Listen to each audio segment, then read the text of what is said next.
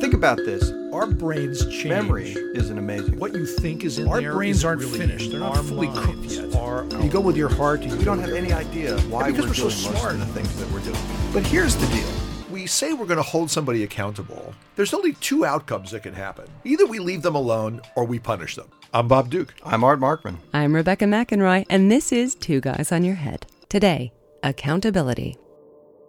Because this term is now such a frequent part of public discourse, I think it's important we recognize that really what we're talking about are influencing behavior with threats of punishment. And the notion that that should be the driving force that directs behavior is not a healthy way to run an organization. You know, when everybody's doing the right thing, because boy, if you don't, we're going to hold you accountable. That's right. And then something bad is going to happen. Yes, that's right. Those accounts have debits, no credits. Yes, exactly. In these accounts. But yeah, no. So what's fascinating is, you know, we've talked about this on previous shows, but there are two distinct motivational systems. So we have our approach system, which is the thing we use to engage with really positive things about the world. And then we have the avoidance system, which helps us to get away from really negative things about the world.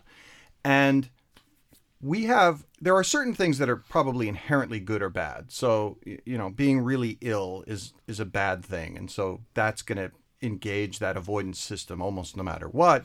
And I think a really good piece of cake or ice cream or something, that's just a good thing. That's going to, at least in the moment, is going to engage that real sense of approach.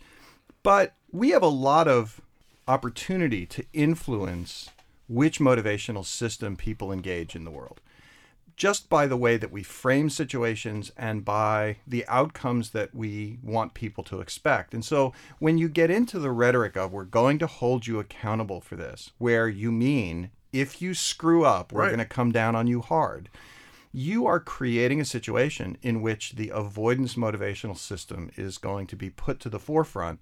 And that has all kinds of consequences for people's behavior. Right, because we know that one of the most effective uses of threats of punishment is that it often creates immediate changes in behavior.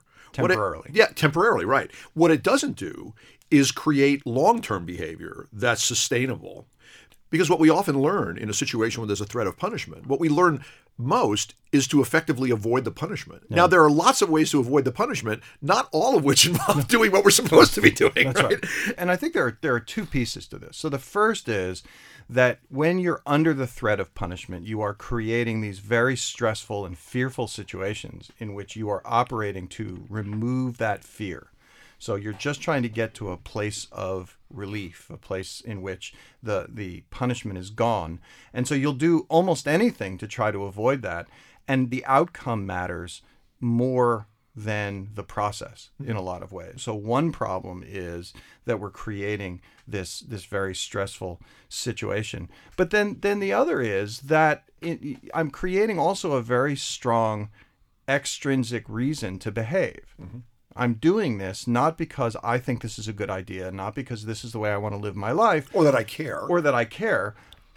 But I'm doing this because if I don't do it, then something's going to hit the fan. Exactly. Right? And we don't want that to happen. Right. And there's another thing that comes up here, which is that when you engage the avoidance motivation system, then part of what your brain starts to do is to look for potential threats in the environment, potential bad things.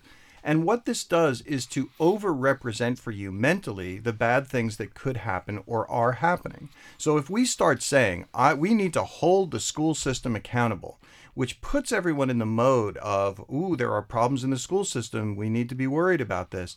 Now, what you pay attention to is primarily bad things, or at best, the absence of bad things. Right. Yeah. And there are two things. Well, there are many things about it are bad, but two of them are these.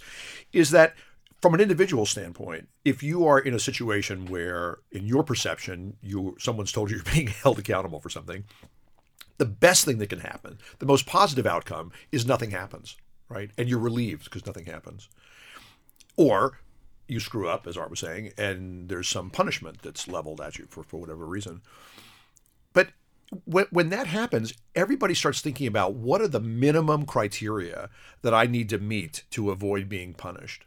So the example that Art was just saying about a teacher in a school, right? So if somebody goes above and beyond the criteria, well, who cares about that? Because the only thing that we're making sure is that everybody's at the minimum standard that we've set for the whole crowd. Well, now you're ignoring all these great things that are potentially happening in a business, in a school, in whatever the organization happens to be, because everybody's focused on just making sure you met this thing. Yeah. And there's another consequence, I think we should talk about this too, about being part of an organization where there's a fear of, whatever kind of punishment if you do something incorrectly, is people start wasting a lot of time making sure that things don't go wrong, because we've set up a situation where any error is potentially punishable. Now, once you set up an expectation that any error is really a problem, well, now you've taken away a sense of hierarchy about error making. There are some errors that are trivial, right? And some errors that are really consequential.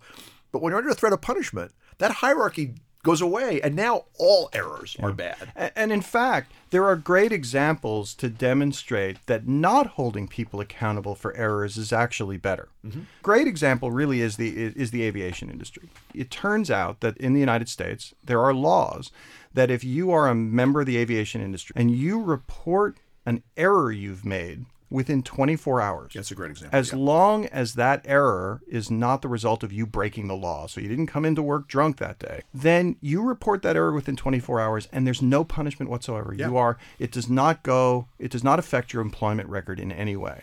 Now, you might think to yourself, well, that's horrible because, of course, aviation, we want to minimize the number of mistakes because they can be catastrophic. But the thing is, the mistake that happened already. So there's nothing we can do about that one because it's over. But we can try to create situations in which mistakes like that don't happen again in the future. By cataloging all of those mistakes rather than punishing people for them, by encouraging people to come forward, they gather this information, they look for ways to redesign aircraft, to redesign procedures to make sure that those errors don't happen again in ways that have made air travel remarkably safe. Exactly. Next week, we'll talk about the psychology of disappointment with Dr. Art Markman and Dr. Bob Duke. Subscribe to the Two Guys on Your Head podcast wherever you get your podcasts and leave us a review while you're there. I'm told it helps other people find the show. Plus, we want to know what you think. David Alvarez is our engineer, and I'm Rebecca McEnroy. I produce Two Guys on Your Head at KUT Radio in Austin, Texas.